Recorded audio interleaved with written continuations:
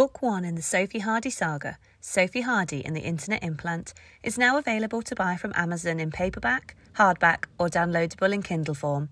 If you would like to purchase any of these, then either search on Amazon or visit our website www.sophiehardysaga.com.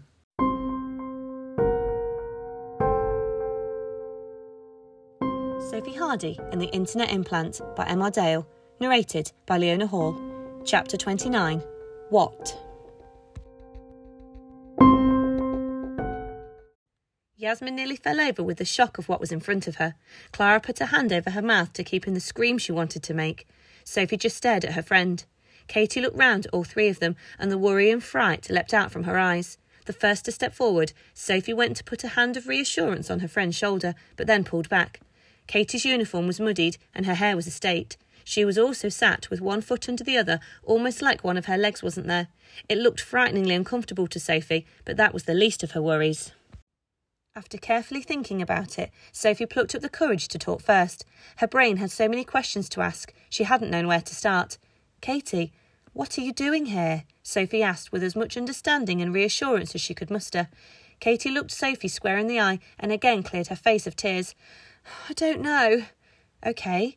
Why are you here?" Sophie asked. Shuffling in her chair, Katie looked at the ceiling and took a deep breath. "Mr. Houghton told me that this is what I had to do." Sophie, Yasmin and Clara looked at each other and tried to process what they were hearing. The screams outside had faded due to the soundproof walls. As such, the room was eerily silent. "What do you mean?" Clara asked. "What did Mr. Houghton tell you?" Clara wasn't sure exactly what Katie knew about anything the girls had lived over the course of the week, or how much she knew about why she was where she was right now. "Mr. Houghton said that he'd spoken to my dad over the implant. I haven't heard from him for years, but Mr. Houghton said that he had contact with him at school and wanted to, possibly, maybe, want to see me again," Katie sniffed. Sophie, Yasmin and Clara began to shift uncomfortably where they stood. Yasmin could stand no more and rested her arm on the side of Katie's chair. Clara pushed her hair off her face and held her hands on top of her head. Sophie probed for more. "Then what?" "The week went on. I spent the afternoon at school with Mr. Houghton and a few of the children the afternoon of the blackout. When you both went home, he told me that he'd spoken to my dad again and that he was interested in coming to see me, but that you becoming famous, Sophie, had put him off. Mr. Houghton said that my dad didn't want the friend of a famous child. He wanted a daughter he could be proud of, someone who'd done something world-changing." Katie looked at Sophie, not with anger or jealousy, but with calm eyes. Getting this off her chest was clearly helping. "Mr. Houghton said that if I were to do something for him, it would make me stand out, and that my dad would love me even more, and that he would want to see me again." "What did Mr. Houghton say?" Yasmin asked. "That by coming here and pressing these buttons in the correct order at the correct time, I would free some people who'd been wrongly put in prison, and that the world would welcome their return. Some agents or something. He said it was my duty, and that I would be as famous as you, Sophie, like my dad wants me to be. I did try and tell you this morning, but you ignored me again. I wanted you to come with me and help, but you didn't want to know."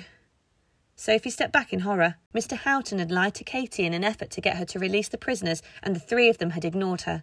Sophie thought about it logically. If you release the prisoners, someone has to put them back. To capture them and put them back would require agents trained in missions like that. That was it. If all the prisoners were set free, then King would have no choice but to release the agents, because there was no way the three girls would be able to deal with all of that by themselves. This would mean that Dale Nathan would get what he'd always wanted. He could go public and earn admiration for everything they did. What kind of monster would manipulate a shy 10-year-old girl who just missed her dad? What was it Miss Sissons had said earlier? One of the most dangerous men in the known worlds. Sophie could now see clearly what she had meant about the lies and manipulation. "How did you get here?" Clara asked. "The other day, when you all left Mr. Houghton's office during lunchtime when you had to stay in, I was left behind while you went back to the classroom. Mr. Houghton gave me the information on getting here, how to get in and what to do once I was here. It was all pretty easy. I tried to tell you, but you kicked me out of the classroom. Then I tried to say something this morning, but you weren't bothered." Katie was relaxing even more. The familiarity of her friends had calmed her immensely. It alarmed Sophie that to Katie this was relatively normal. "But where are we?" asked Yasmin. "I mean, I know we're in Zapfor, the most dangerous prison on the planet, but where exactly is it?" "I don't know," Katie replied. "I can't really remember getting here. It's all a bit hazy. I think I was brought here. How did you get here?" "We aren't here. We're in Yasmin's room," Sophie explained. "We're just projections of us, through our implants." Katie looked a bit disappointed. Since her friends had arrived, she'd thought, via some miracle, that she wasn't in this on her own. To find out that her friends were here but weren't upset her. "So, I am on my own. You can leave whenever you want," Katie asked, disappointed. Horrified at what her friend was being forced to think, Sophie stepped forward again, determined to help her friend out after ignoring her so much. "You are not on your own, Katie. Stop what you're doing and we can figure out a way to get us all out." Katie looked confused by this. She had no intention of stopping. Her dad wanted her to do this. He had told Mr. Houghton, and she wasn't going to pass up the opportunity to see him again. But what about my dad?" she asked innocently. "I want to see him again." Sophie, Yasmin and Clara looked at Katie. She had believed every word of what Mr. Houghton had told her. A new problem now presented itself. How to convince her that she'd been lied to, that her dad still wanted nothing to do with her, but to do it in a way that didn't upset her so much that she pressed the button anyway. Sophie gestured for Yasmin and Clara to step away from Katie for a minute so that they could have a silent chat. Katie went back to pressing her buttons, which would unlock the prison and send the world into a type of chaos that it hadn't seen in a decade. In their ears, Miss Sisson's voice appeared. "Girls, have you got Nathan?" she asked. "Not exactly," Sophie replied. As quick as they could, the girls explained the situation to Miss Sissons. Understandably, she wasn't entirely sure that what she was hearing was accurate, but she had no choice but to believe it. Katie was still sat at the screen typing away, following instructions that Mr. Houghton had written and given her, still convinced that it was what her dad wanted. "What are our options?" Clara asked. There was a few seconds of silence over the radio while Miss Sissons thought. "You've got lots, but all of them are bad." Sophie, Clara and Yasmin had already worked out that much.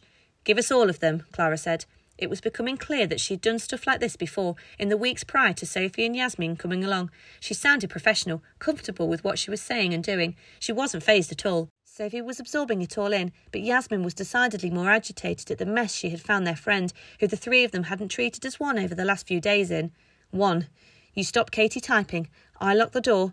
You three can get out, but Katie is stuck there and will be devoured by the prisoners once they finally batter the door down. "No," replied Clara and Sophie, not even thinking about it. "OK. 2. Katie stops unlocking the door. The three of you stay with her and try to fight off the oncoming storm of mythicals when they break that door down. When you don't win, which you won't, the prisoners will have access to the control panel, and there are plenty of characters in there who are capable of locking the door and letting themselves out. You three, of course, can get out eventually, but Katie will be eaten alive or killed in some other horrific way." Clara gave this some half-hearted thought, but again, almost immediately replied, "Is there no way of getting Katie out at all?" "No." Miss Sissons decided to cut a long story short. "Look, I could list other options, but the situation in a nutshell is, those prisoners now know where the hidden control room is because they saw you open it. They are getting in there, like it or not. They will open the door one way or another. I can't keep them out. So, are you going to try and save Katie, or are the three of you going to go and leave her behind?" The three of them looked at each other. Their personalities and even their appearances had changed so much since the start of all this.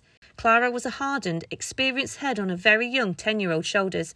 Sophie had the knowledge and experiences she had craved and was learning so much more than she could have ever have wished for. And Yasmin had grown in confidence so much that the flamboyant, over-the-top girl that appeared occasionally at school was so much more the real Yasmin now. "There's no decision to make. We aren't leaving her behind," Sophie said with steely determination, really rising to the occasion and the needs of her friend. As Sophie finished, so did Katie. The banging on the door got slightly louder as the soundproofing started to fail. Dust was emanating from the door as it was about to fall off its hinges. "There we go. Just the final secrets left to type, I think," said Katie, kicking back on her chair. "Oh, my dad is going to be so proud of me. Perhaps he might even get back together with my mum." Sophie pursed her lips in anger and determination, thinking about how Mr. Houghton had lied to and manipulated her friend, all in an effort to get what he wanted. She could stand no more, and having analysed the situation again, realised there was an option that would get Katie out unharmed, but also do the unthinkable to earth. Sophie didn't need to think about it, but she did need to tell Yasmin and Clara. She knew exactly what she had to do to save her friend, and she walked over to the back of Katie's chair, took a time dilator out of one of the drawers, and stuck it to the side of Katie's head. "What did you do that for?" Yasmin asked. "It isn't fair to have Katie be responsible for what I'm about to do," Sophie said. Yasmin and Clara both looked baffled. "I'm about to release all of the evils that used to cause damage all over the world. The stories, the nightmares that parents lived through are about to become real again so that we can save our friend. Dale Nathan's plan has worked and that he will get the mythicals released, but he won't get his agents back as only King knows where they are. It'll be up to us. Katie can't and won't live with that. All those times we ignored her this week, I'm going to have to put that right. I'm about to be responsible for everything that comes next. The world would have to face the consequences of me saving our friend." It took Yasmin a few seconds to realise what Sophie was talking about. Clara got there just before Yasmin and understood what Sophie was about to do. It was inevitable. They were never going to leave their friend. Not when her being here was partly their fault. They would never be able to live with themselves, and in that moment, they knew what they had to do. "It'll be us against every evil imaginable," Clara said, resigned to the understanding of what Sophie was now about to do. "We can't do it alone," Yasmin added, having also figured it out. "We'll need others. Just us and Miss Sissons won't be enough." Sophie nodded in agreement. "Yes, we will recruit and rebuild, but King and Nathan agreed one thing, and so do I. Children are the future. We will find others to help, and we will defeat anything that comes our way. Won't we, Miss Sissons?" "Of course, Soph," said the voice in her ears. "Now, do it, because I can't hold that door into your room any longer." "What about the force field around Earth?" Yasmin asked. "The code that Katie has put into that computer is the code to deactivate everything," Miss Sissons confirmed what she had suspected earlier. The three girls looked at each other, but nobody could speak a word. The mythicals were about to come back, and the Earth was about to open up to any aliens or mythical creatures that wanted it. At that, Sophie still couldn't see why that should stop her from saving her friend, and so turned to the control panel. She looked at Katie's piece of paper and keyed in the last few instructions. It was, as Katie said, really simple and easy to do. As soon as Sophie pressed the final key, the banging noise stopped and a loud whirring sound took its place. It sounded like an enormous garage door opening. Waiting a few minutes to make sure the room outside was completely empty, they waited for complete silence. Eventually, between the three of them, they opened the door out into the prison again, and Yasmin and Clara carried Katie out with her arms over their shoulders. Arriving in the large room that a few minutes earlier had been swarming with the worst the universe had to offer, it was now eerily quiet. Nothing remained. To the left of them, they could see faint sunlight through the enormous doors that had allowed the creatures to escape. They carried Katie towards the light and turned into it. In front of them, Sophie caught sight of the man with white hair and red eyes hobbling away from the prison. "Condonar is coming, but Sophie will help," he kept repeating as he slowly shuffled off over the field in front of him and into a small group of tall trees. Before he disappeared, he caught Sophie's eye and nodded in acknowledgement of the help she had given. Neither Yasmin nor Clara noticed him as they were too busy helping carry Katie out. "You can't save them all," he finally said, as he disappeared through the trees. Once the group had gone out through the main door, they were greeted by rolling green fields, a solitary road leading across the front of them, and the wood which the unknown man had walked into. Sophie also couldn't help but notice the gorgeous shade of light blue that was completely unfamiliar to her. It was like a filter had been taken off the sky, and Sophie was seeing it in its true colour for the first time in her life. Miss Sissons had already dispatched one of the cars that Sophie had seen on the shop floor on her first visit to Shadow. This would take Katie home to her mum. The three girls agreed to wait with Katie until the car arrived, put her in it, then take off the time dilator and let her sleep all the way home. The girls looked behind them to the prison from the outside, but there was nothing there, just vast rolling hills with the sunset on the horizon. Miss Sissons told them that there was another perception filter operating around it so that it could never be discovered. As the three sat on the grass and the sun finished its journey for the day, they discussed plans for the future, and Miss Sissons sent some documents that gave information on what creatures had escaped. They sounded horrendous. For a group of 10-year-olds, it was going to be a monumental task. No adult would believe what had happened, even if they tried. They were in this on their own. King had gone, he'd taken Nathan along with him and the agents of Shadow, who were the only people specially trained at this. They had Miss Sissons, but they were going to have to learn everything as they went along, and fast. The incident with the Minotaur had helped, but Sophie couldn't help but feel that longer, harder days were ahead. They had reshaped the world with what they had done, and no one would ever know it was them. As the car arrived, they lay Katie down in the back of it and took off the time dilator. The three girls had been waiting for about 2 hours, but to Katie it was only 2 minutes. She yawned whilst lying on the seat and dozed off almost immediately. The car pulled off and the girls agreed to zone back into Yasmin's bedroom again. When they came round, standing there, waiting for them, were Amelia, Tom, Yasmin's dad Nicholas and Clara's dad Matthew. "Finished playing around with your new toys, have you?" Amelia asked. "Mum, I was going to tell you," Sophie began. "Don't worry, dear. It's what you always wanted, and I couldn't be happier for you. Just don't waste all your time on it. There's a life out there to live, you know." Sophie looked at her dad. He was stood with his left arm across his stomach and his right hand stroking his jaw. Good trip? He asked, raising his eyebrows and talking in a tone that was normally safe for when Sophie had done something wrong. The smile was wiped off Sophie's face for a split second, but it returned when Tom stepped forward and gave her an almighty hug and kissed her head. Time to say goodbye. For now, Tom told Sophie. Sophie turned and smiled at Yasmin and Clara, who just smirked at each other, realising that they weren't in trouble with their parents. Matthew took Clara's hand and gave her a hug. Fortunately, Miss Sissons had told Clara that she had implanted memories in her dad's minds about her getting an implant and that they were absolutely fine with it. Nicholas did the same with Yasmin. Come on, we need to get you home, Amelia said. What's the rush? Sophie asked.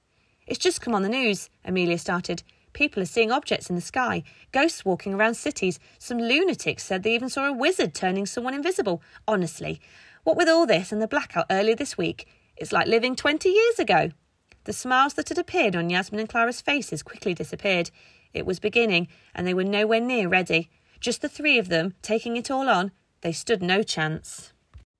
Are you two coming round again tomorrow? Yasmin asked through slightly gritted teeth, implying that the correct answer was a strong yes. Mum, can I? Sophie pleaded. Her mum nodded. Me too, Dad, Clara asked. Of course you can. You must have missed your friends terribly these last few weeks, Matthew replied, still a bit confused, having had his memories not lined up yet. I think your dad and I will have taken these implants out for a bit. They seem to have caused us no end of trouble lately. The girls all nodded at each other, hinting that they were ready to go. The three hugged again, and Sophie and Clara made for the front door with their respective parent. Sophie got into her dad's car and closed her eyes. What had she done? She thought and thought, but couldn't think of anything that she could have done differently. Her friend was safe, but now the world was not. She could do something about the world now that she had an implant if she wanted, but if she'd lost Katie, then there would have been nothing that she could have done, and that helped her a bit to relax more. The car pulled off, and Sophie went home, exhausted. It was just starting, though. It looked like it was going to be a busy weekend.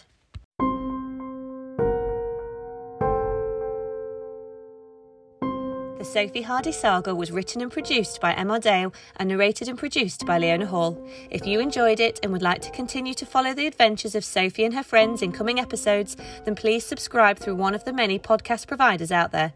The links for each of these can be found on our website. If you require more information, visit our many social media channels, or if you would like to purchase a hard copy of the book, then be sure to check out www.sophiehardysaga.com.